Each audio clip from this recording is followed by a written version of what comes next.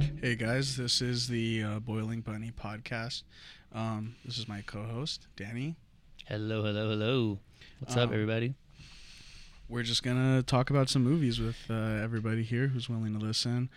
Yeah. Gonna cover some topics, mostly,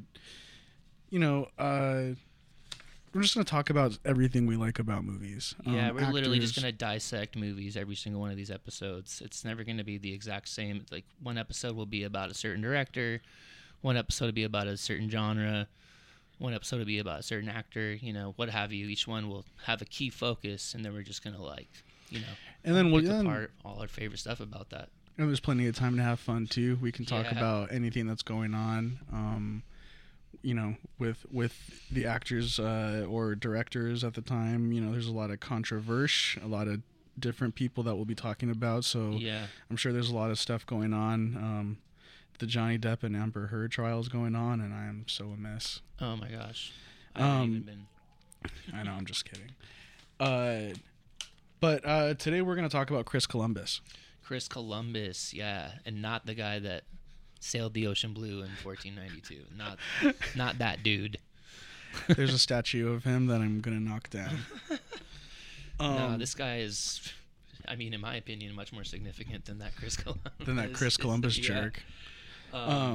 Well, today we'll focus on Home Alone directors. and Mrs. Doubtfire. Yeah. Which we'll start off with that's Mrs. our personal Doubtfire. favorites. Those are my personal favorites. And we were talking about this before. And you know this about me. I'm not a huge fan of later Chris Columbus. I'm not a Harry Potter fan. Yeah. Speak for yourself, because I'm a huge Harry Potter fan. Yep.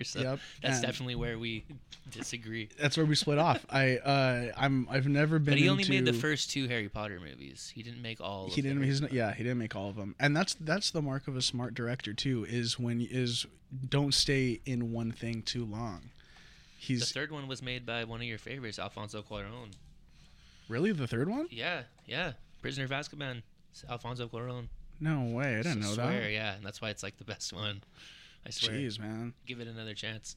Yeah, But seriously. Yeah. Life's, as Robert California would say, life's long, opinions change, so it's very well I could go into that and like it, at a different time. But I've never been into the fantasy genre in general. No, I know. I do know. See, I'm all about it. I'm all about the fantasy and the sci-fi and just the wild, most imaginative stuff. Yeah. Speaking of wild and imaginative, Mrs. Doubtfire is all really of those things. Something. And first of all, let's just talk about how crazy this storyline is. It's about a dude, a voice actor. A voice actor, I know. That's the kicker already. And the intro is so great, and I can see it in my head, and the first name I see is Howard Shore. They introduce his name in the beginning credits, don't they? Yeah, of course. And as far as the soundtrack goes, the score. Yeah, and it starts off with those with string instruments. Exactly. And it kind of just throws you into being with Robin Williams, and Chris Columbus, he always has really good kind of intro credit, things. Home Alone and Mrs. Doubtfire kind of both share that in common. They both have a good, strong, long intro credit kind of. Yeah, a lot of that's kind of lost in movies these days. There's not really a themed intro credit part of a movie where there's a certain song playing and all the different actors or names are coming up and there's some kind of graphic going on or some kind of camera trick. And it's like a classic movie thing. It's a 90s thing for sure. That's when it was really popping. Exactly. The intro credits in the 90s where that was I know. That was the thing, dude. Everyone was about it, huh? Yes. But that's a classic movie thing is introducing the movie with all the credits up front.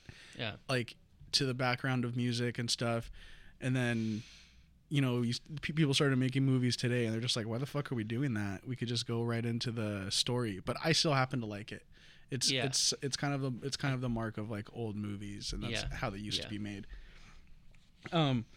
So I mean, San Francisco in this movie, first of all, is amazing. They show all those beautiful wide open shots of the architecture and the buildings, and San Francisco is always just like a nice touch for a movie. I don't know why it is. It's a great character. It's just a great like setting for certain movies. It just works really well. Yeah, they show all the scenery just kind of adds to the whole charm of the story. Kind of like So I Married an Axe Murderer or So I Married an Axe Murderer. Yeah, Pacific Heights. Those are all San Francisco movies. So is Copycat. Yeah. Do you happen to remember that with Sigourney Weaver? Very vaguely, but yes. It's like a serial killer movie in San Francisco. Cartoonish is one of the notes I have down here, and it's like Robin Williams in general is a cartoon. Seriously. He's like all his body language, his facial expressions. Yeah, he bounces around, and his voices. I do voices. Yes. Yeah, and he has a way of just being so fucking whimsical, and he takes you away, and I don't know, even as a kid I would follow him anywhere if a movie goes, especially because of Hook. Also, oh well, like, you're you know me. You love Hook is like in my top 3 favorite movies of all time. Was that a movie you would watch when you were a kid, like over and over? Yeah, because you know, like when I had to stay at my grandparents' house when my parents were at work when I was like little. If I wasn't at preschool, I was at my grandparents' house all the time. So they would tape movies on TV. You know, like if a movie came on TV, like ABC or The Wonderful World of Disney or whatever, they would tape it. So they had a bunch of taped movies at their house. So those movies included like Back to the Future, Forrest Gump, Hook. Forrest Gump. There's some pretty racy. And Honey, I Shrunk the Kids. There's some pretty racy parts in Forrest Gump. Well, that was why, because they were edited on TV. That's why my grandparents wanted me to watch those versions. Oh, okay, I get it.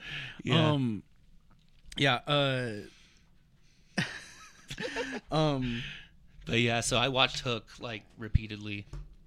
So still to this day, I could watch Hook though, and I could remember the parts where the commercial breaks were. Like it was hard for me for a while to get used to watching them on regular videotape, because like I would be expecting for a commercial break to happen right there, and the movie would just keep going. Yeah. What does the cover of Hook look like? It's like a hand drawing of like Dustin Hoffman and Robin Williams right there, kind of back to back. Really? And then it looks like a kind of like a treasure map behind them almost, or like that kind of that note that like Hook leaves behind. Right. And it has like Julia Roberts as Tink kind of floating above them, Bob Hoskins as Shmi kind of below them, like pointing a gun. It's a really cool cover. Yeah. Speaking of covers, I love the Mrs. Doubtfire cover. Since we get back to Mrs. Doubtfire. Yeah, here. Mrs. Doubtfire. But I love that cover of just like him, it's peeking, just with the peeking from behind the door, and Sally Field with her back to it, and the 3 kids kind of also peeking over, like. Hey, I remember that. Okay, that's right. Yeah, he was peeking around the door. See, he's even in the cover, he's being just a fucking weirdo. Like, hello, here I am. Like, mysterious. Or should I say hello? That was really good. This movie has let's just get to Howard Shore. The music that really you had mentioned that before, and that's a big, huge part of this movie. It adds so much emotion, and as I was saying, it goes with all the body language. Because we were already talking about this earlier, but got to mention it now. There's a lot of moments in the movie that the soundtrack, the score, is completely ricocheting off of the body language or the action of the scene. Yeah. A good example is when Sally Field shows up to pick up Miranda, I should say. Miranda's her character's name. Comes to pick up the kids from his apartment, and the place is in shambles, and she says that she's putting up an ad for the housekeeper. And he offers to take the kids, but then he decides to sabotages the document and like fills in some of the blanks in the phone number, so changes the phone number. Turns a 1 into a 4. So as he's writing in the numbers, the soundtrack is also kind of going doo doo doo doo doo doo doo doo with each little movement of the pen. Yeah. And the whole movie kind of goes on that way. All the little scenes of, all the fake calls he's making to her. The music is kind of picking up or dying down. I forgot about the fake calls. Remember when? Yeah, the fake calls are amazing. I think my favorite one is it just sounds like he's talking to like a straight up junkie, where she's just like, I was in a band. Severe tire damage. Severe tire damage. I want to know what kind of music severe tire damage makes. Are your kids well behaved, or do they need a few light slams every now and then? Wow. I'll have to get back to you. Wow. Talk about coming on strong. Do you need a few light slams? Wow. Okay. And then But yeah, you're right. That other part, that awesome other part when he's doing the transformation into Mrs. Doubtfire, and they have like the teeth and the eyes and the wig, all the prosthetics being made, and it's Frank Sinatra's "Luck Be a Lady." And I had never even like heard Sinatra when I was watching this movie, but I had asked my mom about like that song, because I was just like, I don't know, the song's pretty dope. I like even as a kid, I was like, wow, this song's pretty cool. It's a fun song. And my mom was like, oh, that's Frank Sinatra. And I was like, that was my first time learning about Frank Sinatra. And it took me like until I was older to realize a lot of the references in the movie. Like when I was younger, see, that's what's so good about the movie, is it's so good for kids, but it's also so good for adults. Because as a kid, there were so many things I found hilarious about it and fascinating, but so many things lost on me. And now that I'm older, I understand. You can understand all those references. Yeah, like his referencing of Barbra Streisand and like the Cuban lady that he's, and also the matchmaker Yenta from Fiddler on the Roof. Yeah. Once I finally saw Fiddler on the Roof and I heard the actual You're like, oh, that's matchmaker song, I was like, oh, that's what that was making fun of. I always just thought that was some funny little song in Mrs. Doubtfire. Matchmaker. I feel like this movie also kind of like lets him showcase how like if you've ever seen Robin Williams stand up, he's not much of it, to be honest. But you could just tell by the way he talks, and like just the way he is, his jokes in general are very like references to other things always. Sure, yeah, he's such a character. Such a character, and he's always mimicking something or making, so he's like, I feel like everything's a reference with him. But he goes along with this other 90s cast. It's such a 90s movie. Oh yeah. But it does have a great 90s cast. Like I forgot the old guy's name. I need to look it up. Which one? The guy, he's in The Last Action Hero, and he plays Jonathan Lundy. Jonathan Lundy. And he's also in Far and Away with Tom Cruise and Nicole Kidman. Yeah, let's see. Jonathan Lundy. His real name is Robert Prosky. Oh, yes. There it is. Robert Prosky. He's like, he's great. He's like the old guy. He kind of has like a wide circular face. Yeah, and I love, because he's in a few of my favorite movies of that time when I was young. I obviously watched Mrs. Doubtfire all the time, but I watched Last Action Hero all the time, dude. That was like my favorite movie when I was a kid. I remember my dad, we rented that at like a video store, not Blockbuster. It was like Video Express in Uptown Whittier.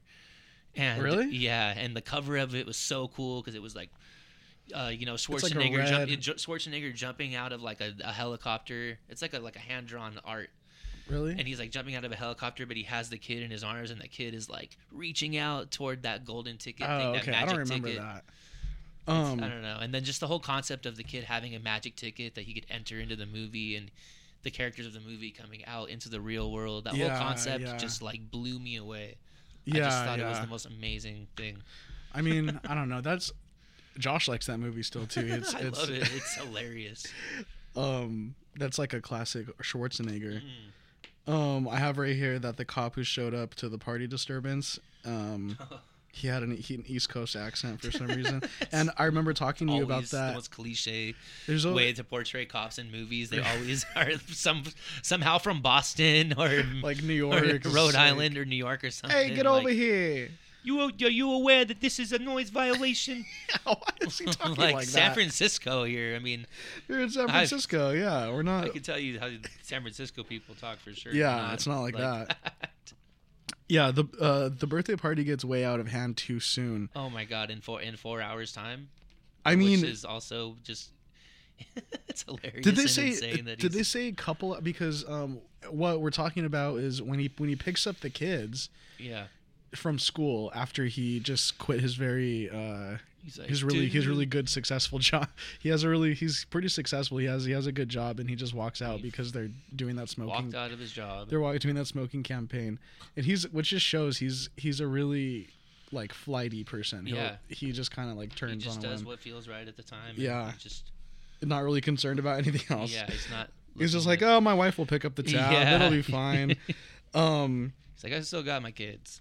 No wonder she leaves him, man. And That then was a like little too abrupt to just. That's a pretty legit job to just let go. I'm being a voice actor. Like, my God, I would kill to be a voice actor. seriously, me too. And yeah, they only have a couple hours before the mom gets home, and then He says, and dude, they have like congratulations on your 12th birthday. All right. Got a surprise for you. Strippers? Oh, please. Remember how big Two strippers? strippers? Oh, boy. Party? Yes. Yeah. Remember how big strippers were? Like in like the 90s, The it was like concept of a stripper for a strippers. birthday party was just like, Yeah. that's what That's what a man's party's all about. That's what strippers. crazy guys do. But I mean, the party he throws though is Even still is pretty pretty cool. impressive. For he says, "Mom's not going to be home for another 4 hours," as if they've got like As if they have an like entire 2 days. day. They're going to Yeah. throw a weekend rage. A Like 4 weekend. hours. I barely can get my room cleaned in 4 hours. Yeah, how My the God. fuck does he get all the neighborhood kids there? Presents, petting zoo, zoo, desserts, a black kid the dancing. decorations. It's so much. He has an inclusive. He has an inclusive community come through. He's like, I gotta hit up all the boroughs of San Francisco He and has make sure time- my kid has all. He had all the time right to be people. inclusive. Yeah. Yeah, this movie's funny like that. I mean, that was just like a '90s thing, but the line "diarrhea forever" is, I mean, Diarrhea forever. that's one of the best lines I've ever heard in a movie in history. Diarrhea forever. She's like, I know, because like it's She says it crazy so that he would bring earnestly. him up like, how's your mom? Dysentery. And she's like, she's good. Oh, good. I would hate to hear that she came down with amoebic dysentery or something. Piles. Piles. Jesus Christ, man. Chill. You're talking to your kids. Dysentery. She's like 5 years old. The nosy neighbor, Mrs. I forgot her name. I don't even remember her name. I don't even think they put a name on her, but in the I don't want to extended, remember her name. It's did you happen to literally see the any? epitome of people I hate. Did you happen to see any of the extended version of this movie? Oh, Mrs. Doubtfire? Yeah, No. really. Because if you have like the special edition DVD or I do whatever, not. I've only ever owned the VHS or a friend of mine had like a special edition Mrs. Doubtfire, and cool. this nosy neighbor has like a way bigger role. Like that lady, yeah, Mrs. No Doubtfire. kidding.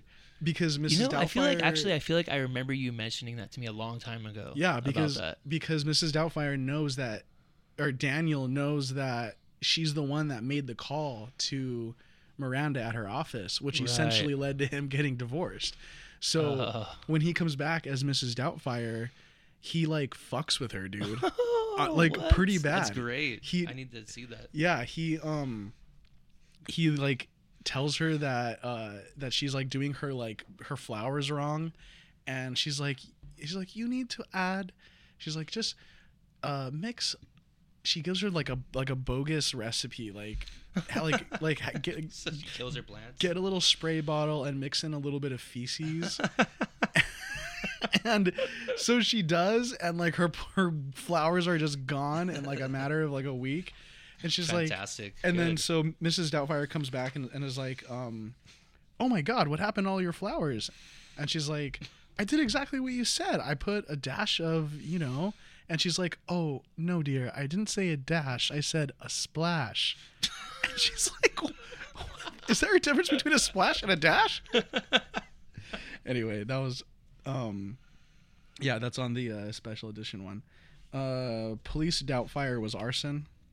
Oh, that's how she gets her. That's how he gets the Mrs. Doubtfire name. Yeah, it's That's both movies, Home Alone and Mrs. Doubtfire, both share the same thing in common, as like the title of the movie is actually said out loud at some point. That's a and big it's very 90s thing. Shtick, very like. They said the I got a name. huge kick out of that when I was a kid. I would like scream it out loud after. I was like cheering for that moment when he said like on the phone with her, Doubtfire, dear. Mrs. Doubtfire. I was like, Mrs. Doubtfire! Yes! There, he said it! He said it! Mrs. Doubtfire! Woo! They're removing you from the movie theater. Same with Home Alone, where like Joe Pesci's, he's like, He's like, home alone. well, if the kid's here, the parents got to be. Nah, he's home alone. I was like, oh, he's home alone. That's him. Kevin's home alone. I was just like so excited to hear the name of the movie said out loud. Striptease. That's the name of the movie. Yeah. Police Doubtfire was ours. Norman Bates. Yeah, that's back to those to all those old references that yeah, are, see, that yeah, are in how there. he's like, I'm not a Muslim. I'm not a Muslim. Norman Bates. My face. Like, yeah. all those things. Oh, Norman Bates. I didn't get those jokes when I was younger. Now it's a whole new. It's very Robin Williams. And then so I don't know, finally towards the end of the movie, which is the climactic ending is so great because he just keeps the whole bridges scene when they're at the restaurant. God, that's like my favorite part of the movie. It's amazing. Yeah, it's a great like that whole scene takes up a good like 10 or 12 minutes of screen time. I think it may maybe even be longer. more, Might but be 15 minutes. It's but a it's good chunk. It's really like a lot it's of like time. it's such a significant like just the way it's bouncing around and showing him progressively getting more and more like shit-faced drunk. Yeah, he's drinking at both tables. Drinking champagne at their table, and then he's And then he drinking drinks scotch at the other scotch. table. Like I took the liberty of ordering you another scotch. Bully.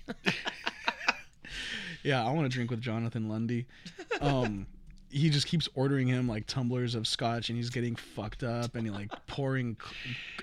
He comes and like sits back down perfume by at all over Miranda's himself. table. Is like, ooh, and, like falls off the seat. And the kids the whole time. The kids are just looking at each kids other are like, like, oh my god. Since they what's know it's going their dad on? by now, they're like, Yeah, what is yeah. wrong with him? Like, what is And going on? I love how the camera shows you that it like clips to them and shows you like, it's showing the constant confusion confusion what's in the going faces. on. Yeah, Even just like the confusion in Miranda's face, just like what the it's kind of like leading down a road. Yeah, and he gets all sloppy. Also, all those like innuendo things he says to Stu, like I didn't get any of those jokes. Humpty when I was younger Dumpty, horizontal mambo. So she's like going for crabs, dear. I don't mean Dungeness.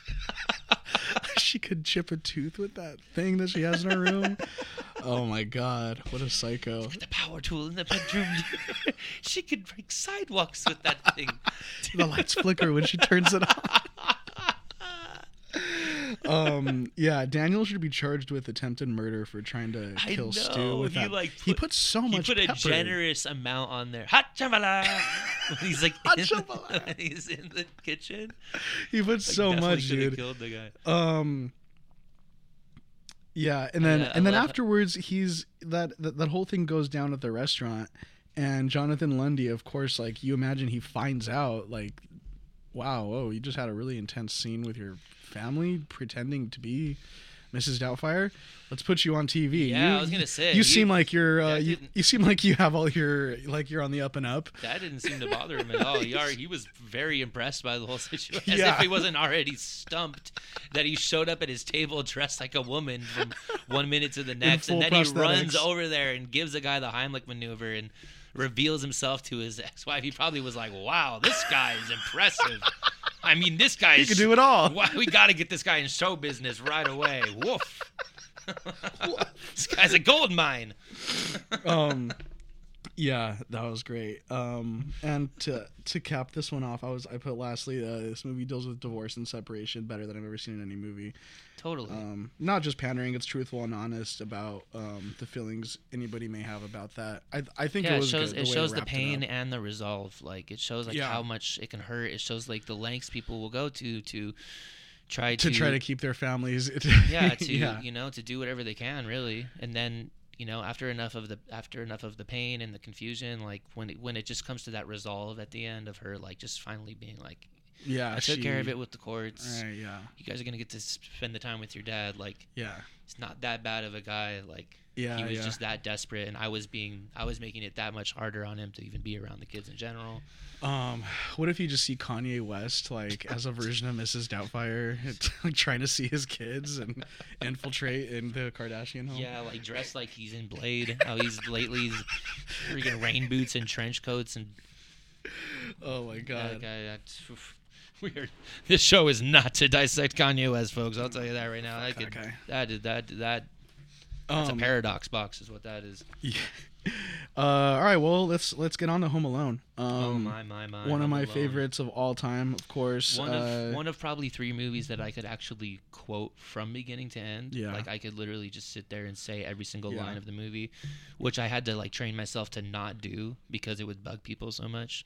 Yeah. Like if we were like deciding to watch Home Alone and I was just like literally just Yeah. mimicking out loud every single line, people would be like, "Shut up!" Yeah, already." people would get annoyed with me when I was a Stop. kid too. And Yeah, I it's just can't like help it. it's just so I'm good. obsessed with it. It's kind of like your way of showing like how much you fucking love it, and It's I like don't the know. way you hear a song and you sing a song, like It's like a song, yeah, and how you know all the lyrics. And this is kind of a weird one too because we're obviously going to talk about John Hughes in a different episode. Oh yeah, but yeah. he deserves his own episode. But But you guys still give him a nod off for this movie. exactly because he wrote part it. of the movie, wrote the story, wrote the script.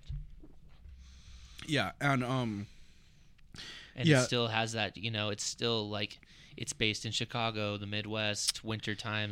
That's his thing right there. All his touches. That's his thing. That's totally wintertime. He does do a lot of winter movies, huh? Yeah, There's always like absolutely. people in coats. Yeah, and it's always cold. Even Uncle Buck is like.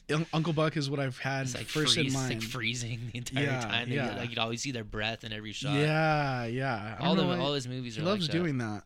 Breakfast Club, when they show up to school, it's like they have all freezing their cold layers outside. on. Yeah. Yeah, scarves and stuff.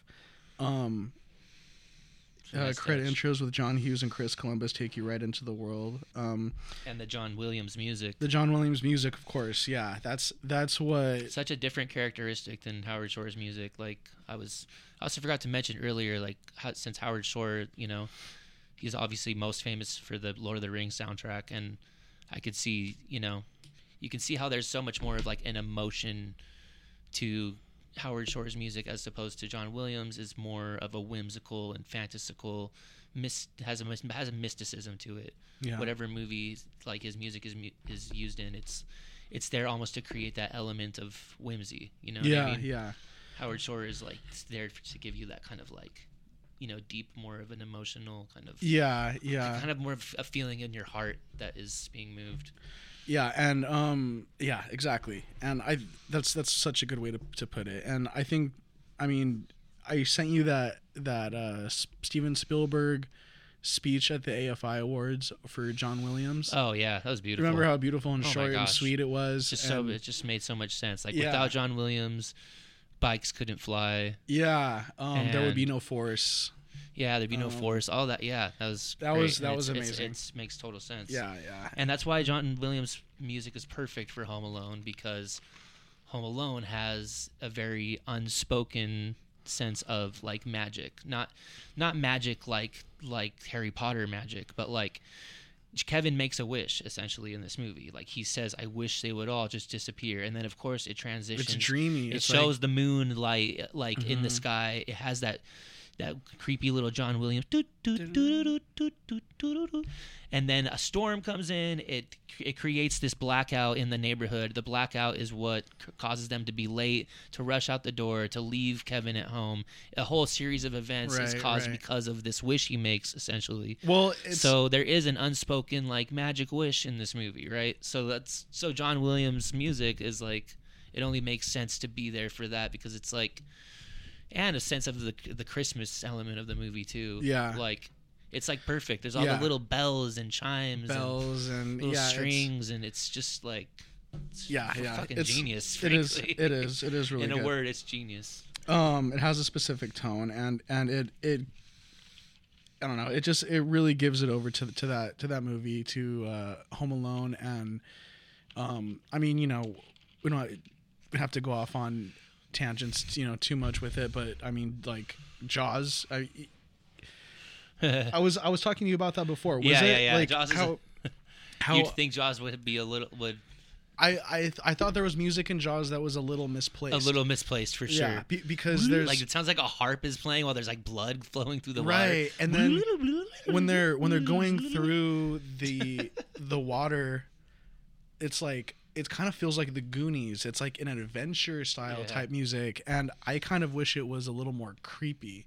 Yeah. or like a little more sinister, at least suspenseful. Yeah, But, I could see that. I kind of have to agree with you there. to be Yeah, honest. And I love Jaws too. But yeah, of course. But yeah, but some of the music is a little misplaced there for sure.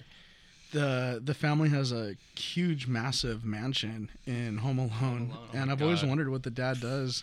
I know, right? They live in some ballin' looking neighborhood right there, and he pays for it, like because the movie shows how cheap Uncle Frank is the whole time. It's like that's like a big thing in the movie. His moocher brother. It is. It's his brother. Yeah.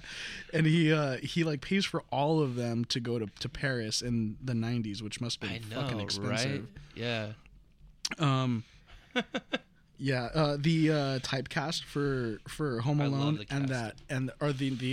I'm sorry, I meant like the font Home Alone, and then it has that that it's like the symbol for Home Alone, and it has like just like a blue little like box, like just like an empty little home. Yeah, like that little house, the little house in the middle of it, and it totally resembles their house too. And then it like there's like other houses in the drawing, and then it like zooms in and it kind of separates those other houses and just puts that like one house by itself. Yeah, that's so cool. That's great. That's like something I remember when I was a kid. I would love that for some reason. Too. And I also really liked the Home Alone 2, the Home Alone 2 intro, how it shows like it shows like the house coming in, but like with New York City kind of closing. New York City, yes. Yeah, yes. I love that one. And the music is like kind of variated a little different in that intro too. Yeah. Oh, I love Home Alone 2 also, man. Shoot. Oh man, we should have we should have tried to incorporate that. I mean, we could still talk about it a little bit, we could talk about them both. I know the movie like the back of my hand, for God's sake. I mean,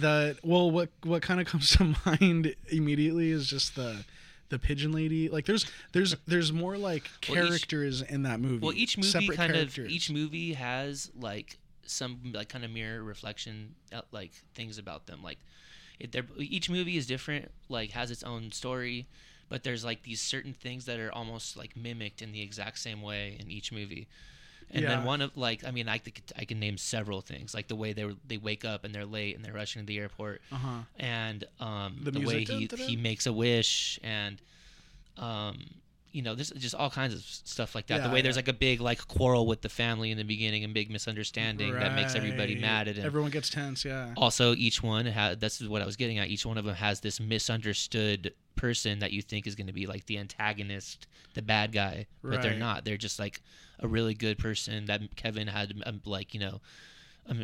misconception about them, and then gets to know them and ends up having a bond with them and becoming a friend with them. First one's the old man, and then the second one is the pigeon lady, Brenda Fricker. Brilliant. Who is that? How do you know who that is? Who is it? Brenda Fricker, the lady that plays the pigeon lady. Who is she? Oh my gosh, dude, she's a legend. What? First of all, she's in Angels in the Outfield. She's. Do you believe in angels? Yes, but she's also in. You haven't seen this movie, My Left Foot. Oh, she's the mom in My Left Foot. She's Daniel Day-Lewis's mother. She is great, dude. She's so good in that movie. Okay, I gotta give. She's a brilliant actress. Pigeon lady. And there's a bunch of those types. There's like these characters in both movies. Yeah, the lady at the grocery store in the first one, that's just like, where do you live? I can't tell you. Why not? Because you're a stranger. Yeah. And then there's and then like the second movie there's I like that. See, okay, I like that the cop in that movie, the cops in this movie actually don't have some like phony East Coast accent. They actually all sound very Midwest. They all sound so like Chicago. Like the guy that comes and like knocks on the door, he's like, "There's no one here. The house looks secure. On the counter, kids again." Like that's so on point, dude. Like I think just that's like great. It's cold out here. Fuck this. Or she calls the cop station. She's like, "Hi, I have a son who's home alone." She's like, "Ma'am, let me transfer you over to what does she say? Like crisis, to the crisis department, family crisis, right? She's like, "Harry, some lady on hold. She sounds kind of hyper." Hyper? What line, Rose? 2. She's wrapping a present. The guy's like stuffing his face with chocolate Donut. donuts too. Like a piece of the donut like falls on on the phone and just phone. like That same actor is the guy who played he's- Kramer. yeah, and the in Seinfeld, Seinfeld. in the pilot episode. Yeah.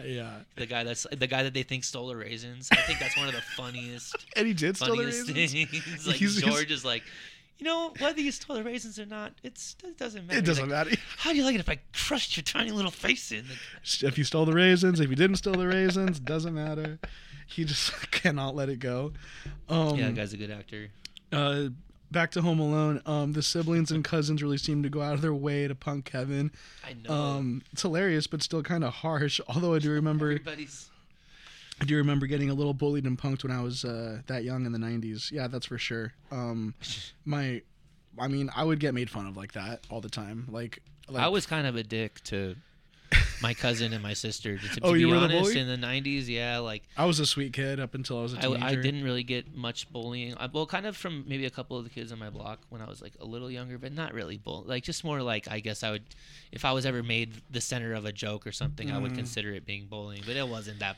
It was like big. It wasn't that big of a deal. It was like big to be a bully, though. But I was definitely a jerk to my sister and my cousin David when we were like little kids. I would definitely pull some pranks on them. I feel like it was almost like a personality trait. I scared the death out of my sister sometimes. Like really? How? Like would hide upstairs in a dark corner of a room, and as she was coming up, I'd be like, dude, and she would like run terrified for her life. I mean, she was little, and I thought it was the funniest thing ever. I know. I think I told you one time. I was messed up. I got in really big trouble because I scared my sister so bad one time. Like we had already, it was a Saturday. We'd already had like a long day, and I think we had like already had some sort of like tiff, like some disagreement. Like, all right, you kids, fucking calm down, take your baths, and put your pajamas on, and get to bed.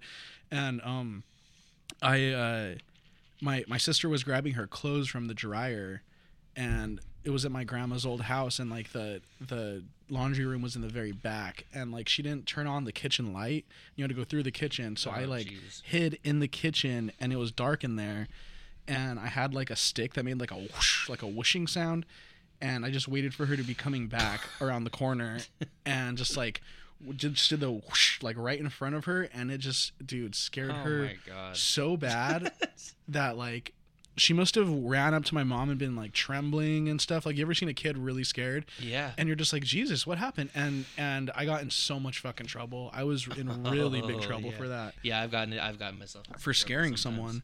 Buzz is the perfect. That's what I was gonna say. Kevin gets in trouble for like, causing a whatever it may be, and he's so like hell bent that he's getting punished. He's like, how dare you? Punish me. Like he gets like, that's kind of what pisses him off really bad. And but it was like I've been there though too, where you act out of anger because someone else provokes you, but then everything gets put on your shoulders. Yeah, Buzz was messy. He's like, did anyone order me a plain cheese? Oh yeah, he did. But if you want it, someone's gonna have to barf it all up because it's gone. So why'd you say that it was here? Asshole. You just said yes, and then get a plate. And then he just like explodes and tackles him. Like the camera goes on. I feel that the camera goes on Buzz's face, like when he sees Kevin like go into the kitchen and he like shoves. It shows him like shoves shoving the a rest piece of the cheese pizza because he knows that Kevin likes the cheese one, and I bet that he doesn't even really like cheese pizza that much. He just wanted to fuck with him. Kevin and just anger him and instigate drama. He's such a shitty looking kid too. He's got like he was cast so he's perfectly. Got like a snarky face and such eyebrows a little punk and little Chicago punk with his little sports jacket that he wears. Where that part where like she's talking to him like, you're not at all worried about Kevin. She's like, the little chump could use a couple of days in the real world. Like like how old are you even? You're like 14. He's like, what do you know about the real world? Yeah. Let's talk about your girlfriend, Buzz. There's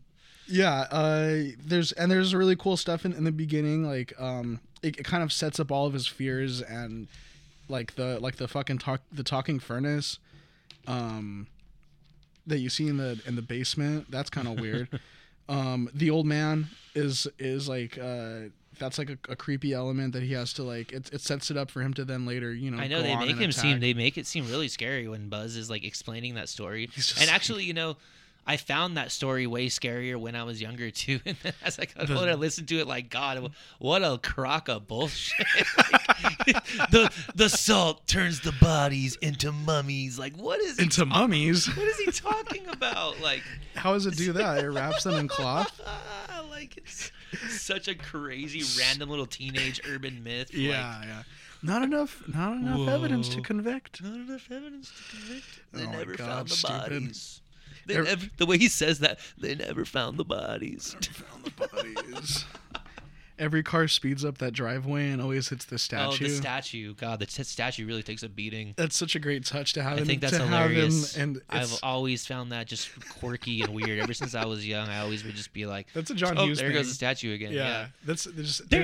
There's all these, and you know what? A lot of Why movies. do they have a statue in the middle of a driveway? Like, I know it's ostentatious. And then it's always icy roads, so people are just screeching up. Especially the psychotic pizza delivery guy. I know the way he peels onto the street. Yeah. But don't you love that about certain movies? Like how there's like these check-ins, like where they keep doing something like spare no expense. Yes, it's that type of thing where it's just like always like a coming back to something. And if I ever made a fucking movie, you gotta I'd love have to have things. Something like that. You gotta have little touches that trickle throughout, just to like. It adds your own your own style, your own character to it, and it doesn't have to do with the plot. It's irrelevant to the plot. It's just like exactly. It's just things to make it more interesting for the viewer. I love stuff like that. When Joe Pesci kind of when he first shows up, like it's just funny to have him like standing in the house in a cop uniform, and it's just like that's your intro to him. You're just like, who the fuck is this guy?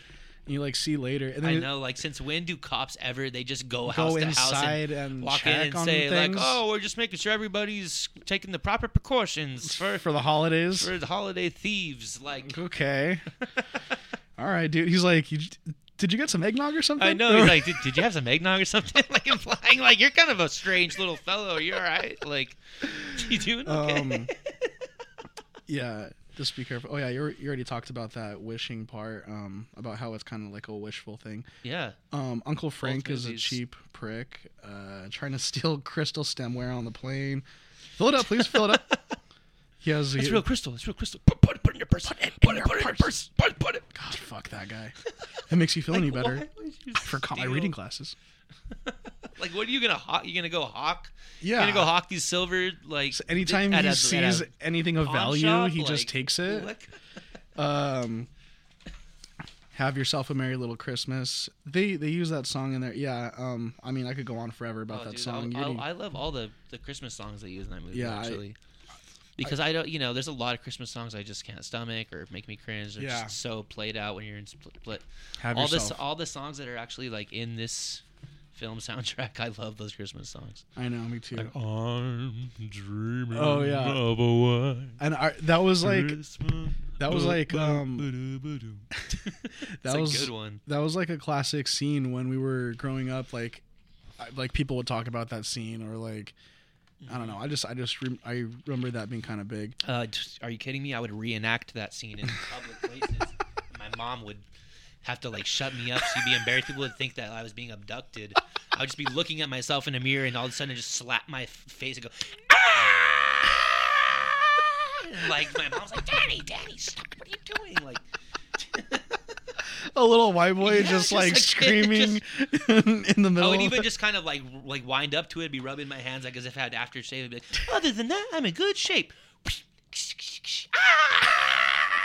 Like. Just, I mean, that was my thing. Was reenacting really wild movie moments. Speaking of reenactments, when he's like flashing back in his memories of the family being mean to him, and everybody's like way meaner in his memory than like when they actually said his memory of their insults is so ridiculous. Shark, Kevin, you are such a disease. Like. He's like so like just like it's despicable. Really out there. Yeah. You're what the French call laissez compétent. It's like shows her turning like, around. Whips her hair as she like walks away. Kevin, I'm gonna feed you to my tarantula. That's the only one. That one I don't. He never said that in the movie. I kind of wish there was a moment he said that. When he wrecks the kitchen with a huge concoction of desserts, carton of eggs there for some reason. What is he? Is he adding eggs to the fucking ice cream? Oh, I know, dude. The junk food plate he makes. It makes me feel sick when I look at it. I'm just like, also in Home Alone 2, how he like orders the room service. And the guy's like, would you like 2 scoops or 3, sir? He's like, 2, make it 3. I'm not driving. I'm not driving. And then it shows him like knocked out with that whole tray of food, and like Tim Curry comes in and he like sees. Oh yeah. He just sees the wreckage of the room service, and he's just like, he makes his face like, like what the fuck has been going on here? Tim like, Curry, man, what a great. Oh my god! What a great choice. One of my favorite parts of Home Alone 2 is his for character. that Mater D, that like So hotel hilarious. guy.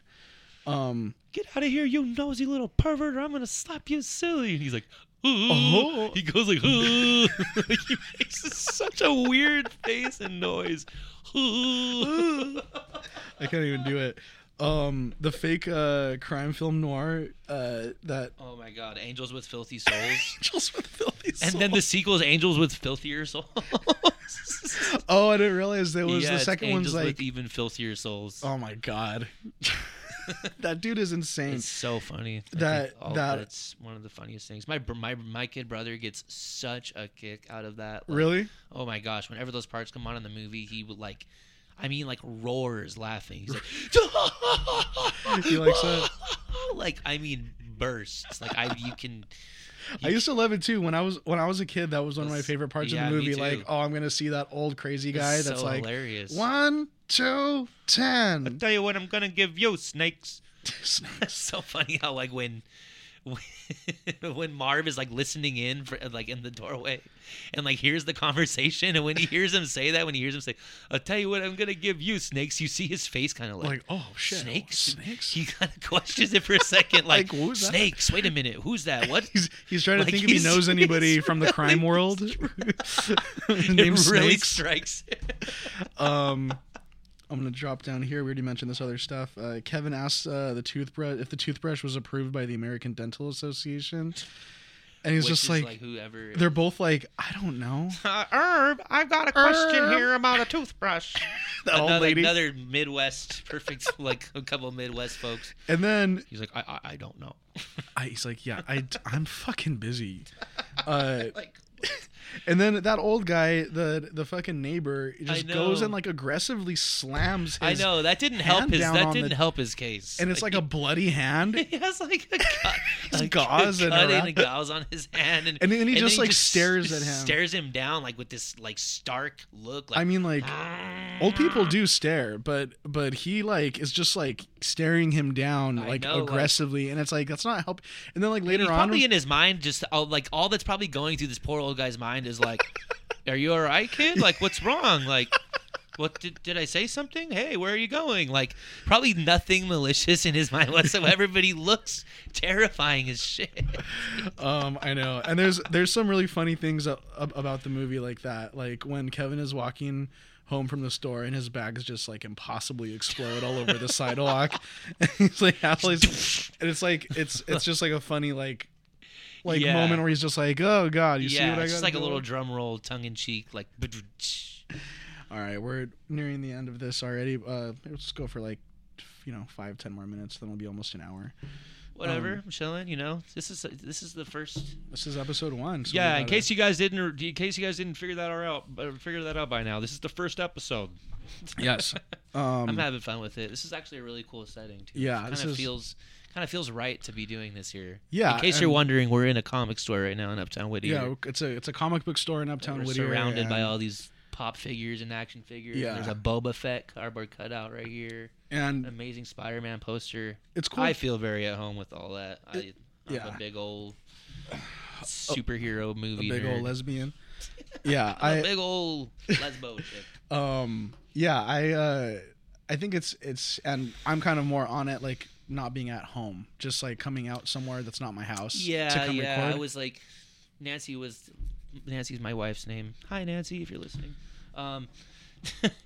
she was suggesting that we like set up a little station like at my apartment in her like game room because we could stream from there. I was like, if we need to do that, we maybe, can. but I need we need this like space here. It's good to come here and be in a closed setting and just do this so we can concentrate on it. Great.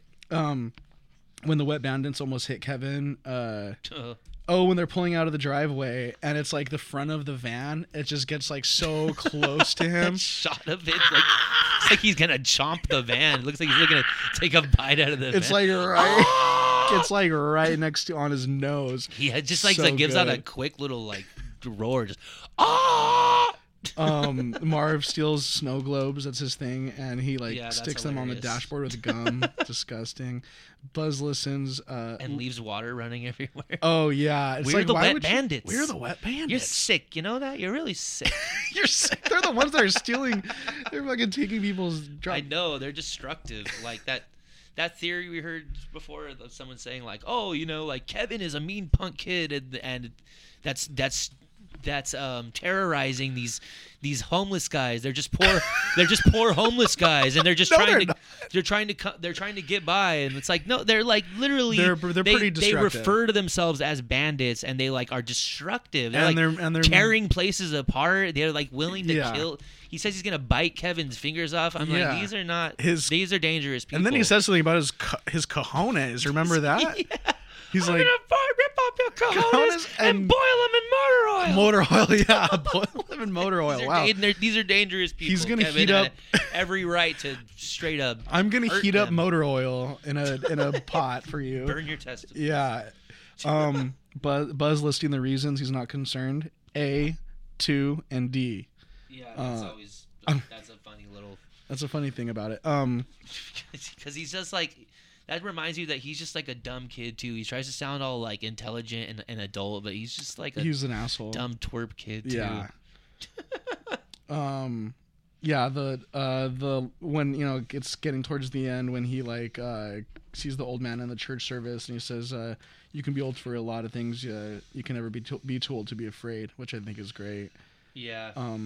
And of course, the line "How you feel about your family is a complicated thing." That's a beautiful. It's a beautiful line. I love that. That kind of like summarizes the movie in a way. Yeah, absolutely. And Joe List, one of the comedians, one of the greatest comics, he says that too. That's like his favorite line in a movie, and I totally agree. I think that's beautiful. Yeah, it is. John Hughes writes great things about family and relationships always in all his movies. Yeah, Mrs. Doubtfire has some lines like that. Yeah, too. Yeah, exactly. Especially that final line in Mrs. Doubtfire where it's like that monologue of Mrs. Doubtfire on the TV show. Exactly, that's yeah. Playing while Daniel's taking his kids. He's talking about just how there's different types of families and people just do different things. The old man and Kevin both learn things from each other. That whole entire dialogue between them is just like genius. Such a great moment of the movie. Especially like Kevin's like fear as the guy's walking up, and then he just says like "Merry Christmas," and Kevin's just like, "Huh?" Like he's like, "Wait a minute, you're nice. Yeah. You're not a bad guy." Like you could go to church and say "Merry Christmas." Danny's favorite scene in the whole movie is the Christmas Eve dinner, mac and cheese. And heck milk. Yeah, dude! I put gross in parentheses. That defined my that was you, dude. That defined my entire future. That literally like laid out the path for me. It's like I swear I use that movie as my reference whenever anybody looks at me or like is astonished, like, "You're actually drinking a glass of milk with mac and cheese? That's disgusting." I'm like, it's on Home Alone. I'm not the first one to have done it. Okay, I'm not like some abnormal freak here. Mac did it first. People do it. Darn it. Kevin Dunn did it. That's how we know. And I idolized Kevin at a certain point. I was like, I am Kevin. I can see that. Kevin is I. Marv going in through the window and stepping on ornaments. That pains. That still pains me. I'm gonna kill that kid. And then when he steps on that little yellow one, there's like a little one. It just goes like, he pops. And it makes you hear him go like, oh, you're just like, you can feel it. Yeah, my God. I don't know. Yeah, and why is he fucking barefoot? Oh, he took off his. Because he had to take off his. Everything that happens to them is all in a series of events like, leading up to it. Like it just keeps getting worse and worse and worse. And they like fall into everything perfectly. The It's tarantula. pretty genius for an 8-year-old kid to set up like booby traps that elaborate in that amount of time with the resources he had. I'm like, dang, this kid can go on to be an engineer or something. This is my house. I have to defend it. Like, then you should be in the military, like planning defenses against The nuclear government strikes starts and stuff. working Be with- in the CIA. They start working with Kevin McAllister. Be a spy. Secret operative. Go take down. Like.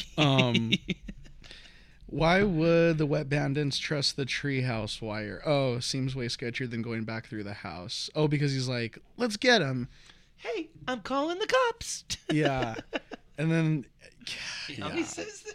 I wouldn't go... Like, I He's wouldn't... like, he's going to call the cops. He goes, from a treehouse? He says that. Joe Pesci's great, man. He has such a funny voice. From a treehouse. From a treehouse! Favorite song... they have yourself a merry little Christmas while he's getting arrested. It's in both movies. It's great. Yeah.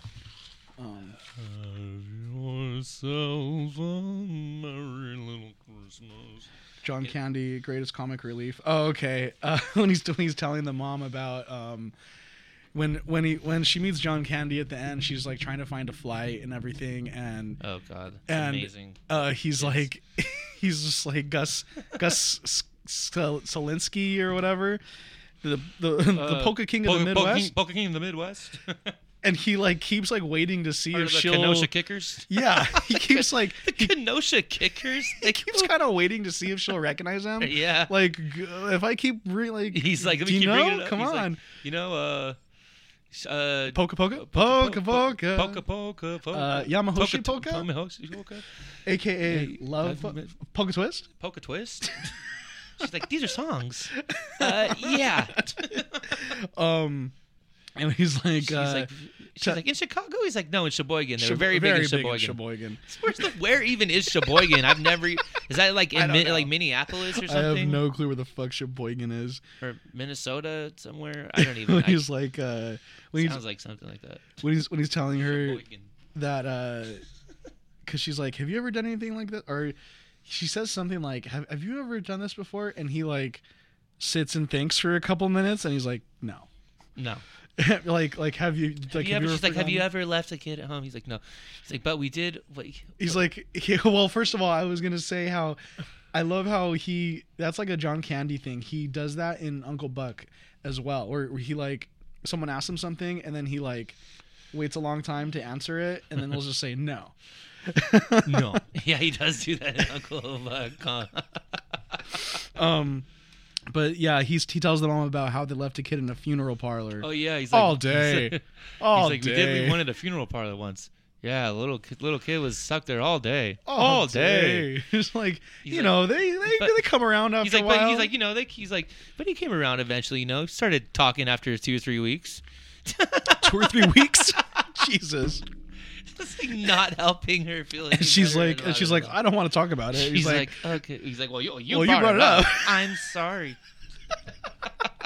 Well, you brought it up. Old man wave at the end ties it all together. Oh, I'm talking about the like the very last shot when.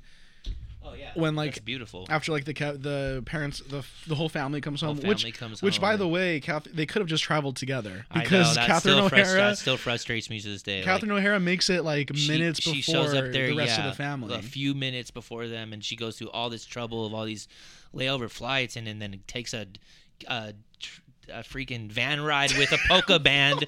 Gus Solinsky. With a polka band all the way through. He fucks her, and then she gets home. They had some wild affair in the back of the van. She had in the orgy with the polka band. Just like, I had to do it to get home. It's like, well, did you really? Because I don't think they were forcing you. She's like, sweetie, you have no idea what I had to do to get here. I was trained by a polka band. It's just like, oh, geez, Mom. Lastly, love how the dad finds Pesci's gold tooth on the floor. Yeah, I know. I would also be like, and it's funny how he says, "Honey, what's this?" Like, oh right, like implying like, "Hey, like who you had over here? What you having an affair on me? Huh?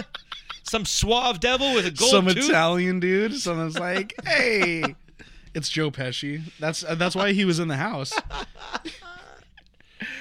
Well, dude, we've been doing this for about an hour, so that kind of brings us to the end of it. Yeah, yeah. And I mean, this was just getting our feet wet. We were just getting our beaks wet. Just we getting, were just wetting our beaks here, really. Just wetting our beaks. It's all Yeah, it was. we're just getting started. So But yeah, we're gonna have more. we're gonna have more of these random, just fun stuff to talk about. There's gonna be a lot of fun stuff, a lot of fun stuff. There's what do you? I know you have to get to. Danny has to get to a Passover I'm going meal. to a Passover meal today, believe it or not. That sounds pretty dope. Taking place in Passover. It's been first time in years. Yeah, and I'm gonna go see High Fidelity. Have you ever seen that movie High Fidelity with John Cusack? I actually haven't. I Really? know of it, but I've never seen it. Oh, one of my favorites. I'm gonna go watch it tonight, this evening. After we do this. Cool. I'm gonna go to downtown LA, Cinespia Rooftop Cinema, and they have they have like popcorn Sick. and stuff and games. Yeah, and drinks. I know about it. And I've always wanted to go to that. yeah, we will go. We will do it. It's the movie podcast. Yeah, it's the season's starting up now. Yeah. All right. Thank you guys for listening. This has been pretty fucking cool for the first episode. Whoa, I really enjoyed it. We did it. I don't know who's gonna listen to this or not, but it's a start, and we'll see. And, I don't even care, man. It's just the fact that we're putting this together is just like pretty cool and fun, and I'm just happy to even be doing it. And we both love movies, and I love talking about movies. So that's all we're here to talk about, guys. We're never gonna. If you come here to hear like some kind of message or big, fuck no, political controversial no shitstorm, came to the wrong place. On my voicemail, this is not the Joe Rogan podcast. No, it's certainly not. All right, guys. Thank you, everyone, for listening. Later, y'all. Later on. See ya.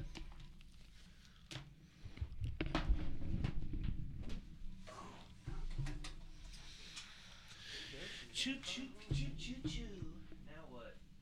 Or how do we stop it? He'll probably come in and stop. And then what do like? Do you have your flash drive? Yes, I do. Okay, cool. It fits on it though.